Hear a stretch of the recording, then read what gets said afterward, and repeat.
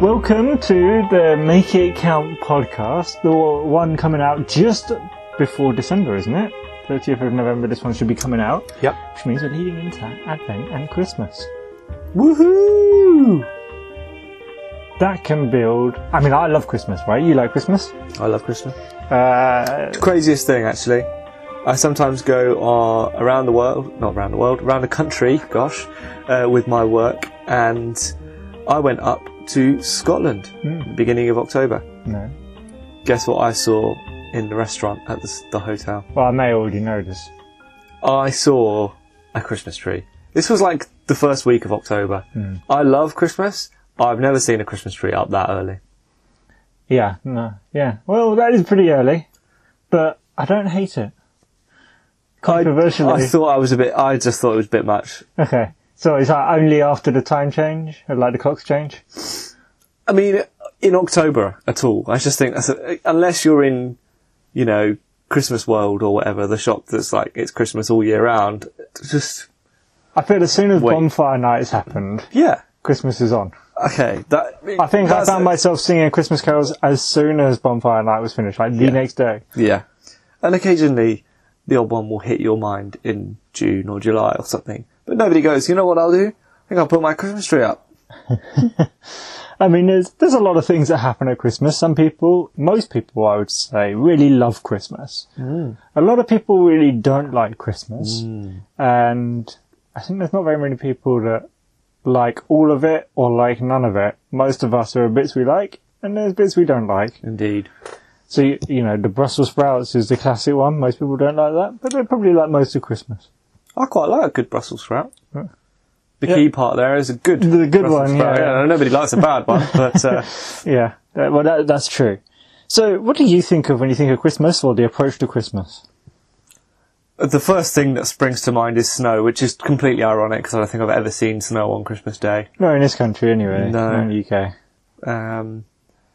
But yeah, family, giving gifts, warmth inside, cold outside. Yeah, the coziness. Good food. The festive food, isn't there? The mince pies.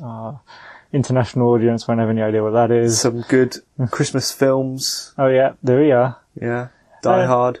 I suppose one of the things, that's what we were thinking about talking about today, not Die Hard, but you talked about one of the key things, and lots of people, and especially if you're have children, they'll be thinking Christmas equals presents. And we want to take a slight angle on this, or what does it look like to be generous or give well at Christmas?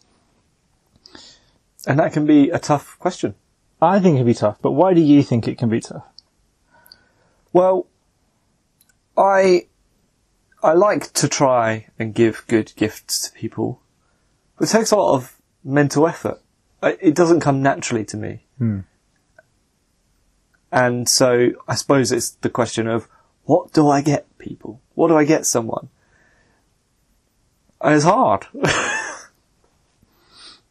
I want to show love to them. I don't want to show appreciation. And I don't want to get something that's just like a token gift. Because I almost feel like that shows the complete opposite of, I've got you a gift because I have to, and I've put the minimal amount of effort and the minimal amount of resource into this. Therefore, that's what I think of you, kind of. So that's the opposite of what I want to achieve. So it sounds like you're looking for the perfect gift for everyone. Yeah, probably. That's kind of maybe some of my perfectionist attitude coming out there. But I do get it that we want to get good gifts for people. We don't want to just be like, oh, look, here's another pair of socks, or, Although, nothing wrong with a good pair of socks. It's true. I recently got given some very good puffin socks for my birthday. Yeah, shout out to Anna Withall. There we are. Whoop whoop. And also, maybe, but it sounds like for you, a big part of giving is the thought behind it, or like connecting it, not just some standard, chocolate, happy Christmas. And a card, yeah. Little note to that. So, you'll have heard of the 5 love languages. I'm sure many of our listeners will have as well. Gary Chapman. Yeah, really good stuff. Words of affirmation is one of them. Gifts is another. Physical touch, quality time, and acts of service. Often at times like Christmas or even birthdays, one of the things that people give is cards, right? And I think, what an amazing opportunity to spend a bit of time and give some words of affirmation to someone. There's few things I think are more pointless than when someone gets a card and all they write is, Dear Matt, for example, Dear Matt, happy birthday, then their name, and that's it. Sometimes they don't even write happy birthday because that might be printed It's in the card. They're just yeah. Dear, your name, their name. And it's like, so what you're telling me is you decided to spend a couple of pounds on a piece of recycling, effectively. I'm like, what an opportunity to share some really thoughtful things, or even just something nice, a little greeting. But when there's nothing, it's just an empty card, you go, it was a waste of time. Yeah. Well, especially, so my love language is totally words of affirmation. So something kindly written to me that, hey, this is how we see you, or this is something I appreciate about you, or hey, in the last year, this, David. Yeah. That's more treasured to me than any present you could get me. Yeah. And like you said, you spend 5-10 minutes writing that and putting that down, I will keep it, and I will probably reread it. And maybe even tear up. I might do, yeah, but I'm actually tearing up right now as I think about it. That's only half a joke as well. But so there you go. If you're going to get one of us a card. It sounds like we've done that. Yeah. Christmas, make sure you give out all the love languages and match it to the right person. Problem is, it's hard work to do that. That's true. And I think this is one of the things we wanted to talk about today. Sometimes being generous and giving the right gift is difficult, especially, and I think of you, right? I think of you probably more than I should, but you are my brother and I'm allowed to. But we're obviously very blessed and materially quite blessed. Mm-hmm. You don't have very many needs necessarily. No. You have a few wants. Many. And also many things you don't want. I don't want this and I don't want that and don't give me this and I don't need any more of this. Oh, you're giving the impression that I'm really fussy. No, but it's not that you're fussy. I think it's that you've chosen to live a little bit more minimally. Okay, I see. Yeah. And so, sort of, I look at you, and probably most of your friends look at you and go, what in the world could we get Matt? You're like difficult to buy for. So, as you are thinking about other people, and you think, it's difficult to get them a present. So they're looking at you and going, I mean, I'm no different. I think lots of people look at me and go, What do we get, David? What do I get, David? If you've got any tips, just give me a list, because I'm looking for Christmas presents for you. Yes. Anyway, and so I suppose maybe that's a question. What do you get someone that already has everything? And some of the two things that I've come across, you've seen friends, I've seen friends that would be like, hey, just donate to this charity for me. Or pay this monthly thing for whatever cause it is. Yeah. And then a second one would be the sort of buy an experience for somebody. And I don't know if I've ever done that or received that, either of them. And so I don't know if I even have a strong idea of that, but what do you think about those ideas as a gift? I feel like, to me, because it'd be strange if I, for example, went to one of my friends and here's a present and it's a card that says, I've donated the money I was going to give you to a charity that I thought you might like. Yeah. Yeah, I don't know how I feel about that. I think it can be, I've seen the ones where people go, instead of giving me money, I'm raising money for a thing, so I give money to that. That seemed more sort of normal, quote unquote. I've shied away from that because I feel like, and correctly feel, it would be great to hear what people think about this, but it feels to me a little bit like it could be perceived as, oh, look how great I am. I don't want your presents. I want to help other people. So, it can feel a little bit like, you're on your high horse. Bit of virtue signalling there. It's one of the reasons why I've shied away from that. As for like going ahead and donating for someone without them even knowing, that could go down either really well or really badly if they didn't like the cause, or just be a bit awkward. Yeah. But it doesn't mean it's not good to give that, but it's almost like, well, why don't you just give on your own behalf and then if you really believe it's a great cause, invite them into that journey with a normal conversation at some point. The experience one, I think in a sense that's a no-brainer, because that could be really awesome. And some of the things we've learned about, we've read about and we've spoken about in the past, we've not on the podcast, but just things, physical objects lose their luster over time. You know, you get that brand new phone, or you get a brand new digital camera. I got one when I was like 15 or 16. Amazing. I used it all the time. I still have it and I still use it sometimes, but it's like, oh, now it's just a thing. I don't feel any pleasure at it at all. No joy, no lasting. But some of those holidays we went on lasted maybe only a weekend. You know, we did a weekend in Rome once as a family. It was 4 short days. I still remember that. I cherish those things. And actually, it almost grows in its enjoyment over time. And I think that's some of the stuff that some of the scientific studies bears out. And so I think getting an experience for someone could be really awesome. Especially if you do it with them then. Exactly. And this is where, as well, I wonder the whole thing of surprise, because I think some people would say, I love a surprise. And there's definitely that element of a good thing that happens to you that is a surprise kind of carries more joy than if you knew it was coming. But I've heard the flip side as well, which is the most or like equal amount of enjoyment of something that is coming is the anticipation of it. So I actually don't know how that works, how those two bits of pieces square together, because I've kind of been carrying one and the other for a while. I'm going, yeah, I know that surprises have this really good like peak in all the nice brain chemicals, but the anticipation is also a really powerful motivator. And of course, there are some people that we know, I'm sure everyone does, that if you were to get them a surprise party for them or something, they would hate it. They would run a million miles. They don't want to be surprised. They want to know what's coming. So those are the sort of people that perhaps it's a little bit better to go, let's plan with them something that they would love for their birthday or for Christmas or something. And then you're a bit more in the safe and you plan something that you know, we're going to enjoy this.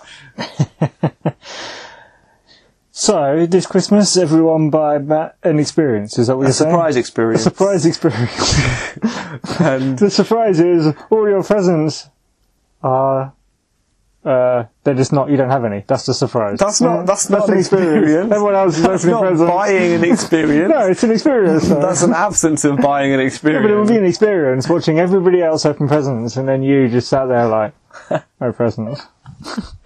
Ladies and gentlemen, my brother. Yeah, I have good ideas sometimes. I was thinking of another challenge with buying people stuff is we probably all have that friend that only likes really expensive stuff.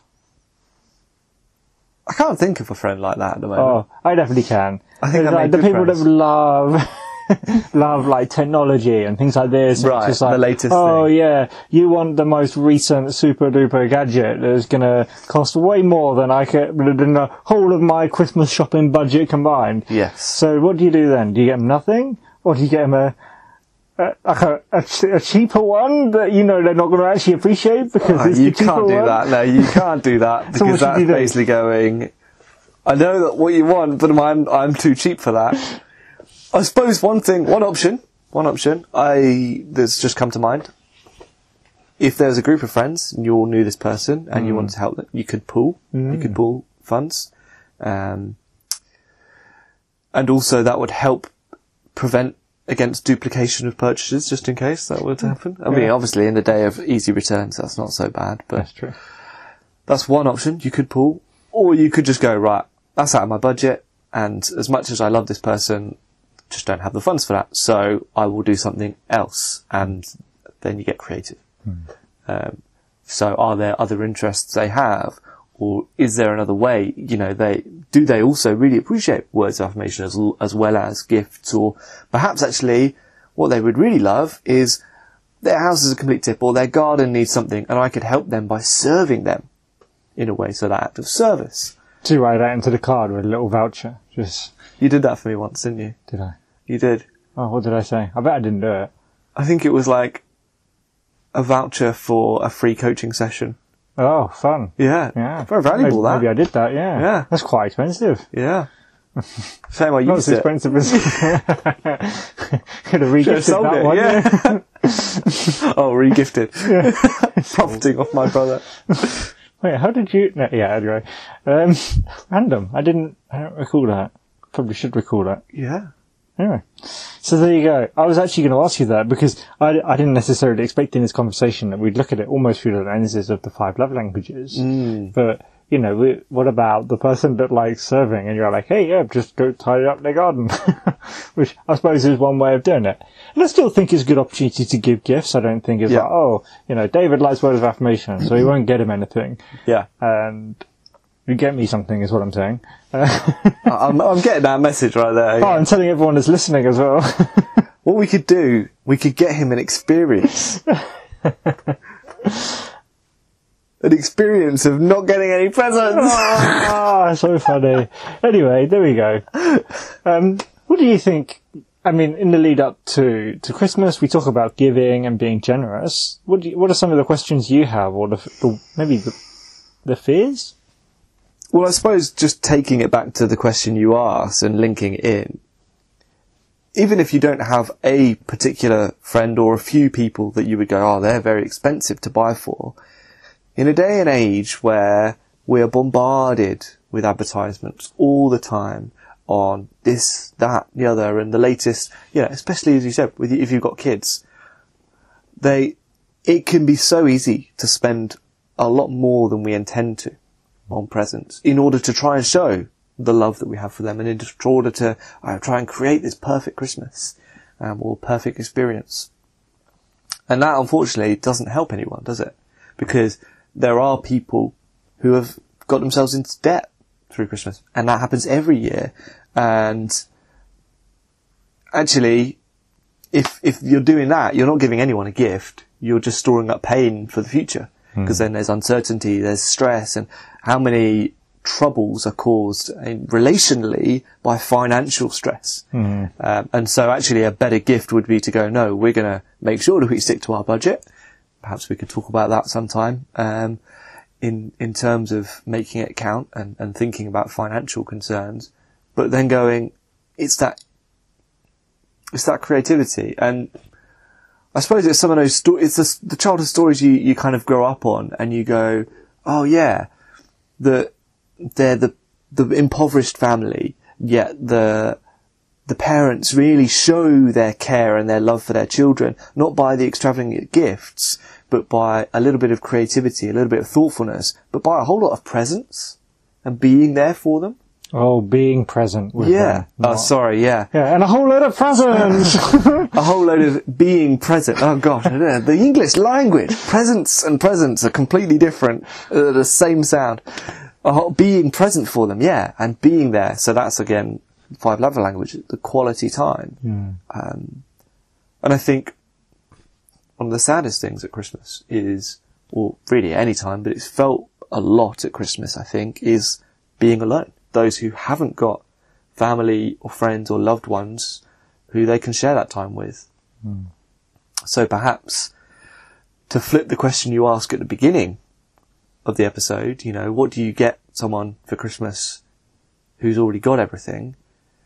Maybe we could flip that on its head and say, what do we do for people who haven't got anyone at Christmas? That's true. It's a good question.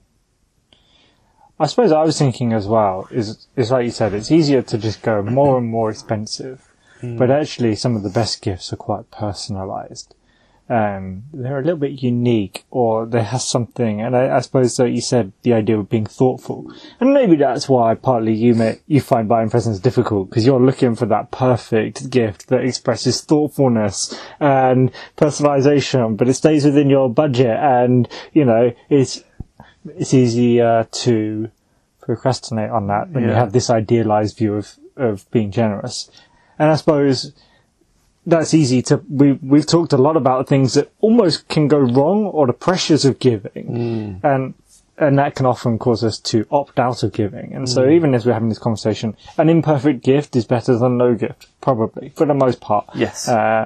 And so... add a few nice words and, you know, show that you care. Yeah, and that's one of the reasons we do it. It's not so that they look at us and see, oh look, they spend a lot of money on me. That's really nice. It's actually, it is the thoughtfulness. And we don't like it's the thought that counts, which is often thrown around after a thoughtless attempt at, cheapness. Yeah. But actually, when you genuinely put thought into something, we all can tell. Everyone can tell. Yeah. And so I think we would encourage people to be appropriately generous this Christmas. Yeah. And to be honest, if you're really stuck for ideas, we're now entering December at the time of the launch of this podcast, but it's one of those things.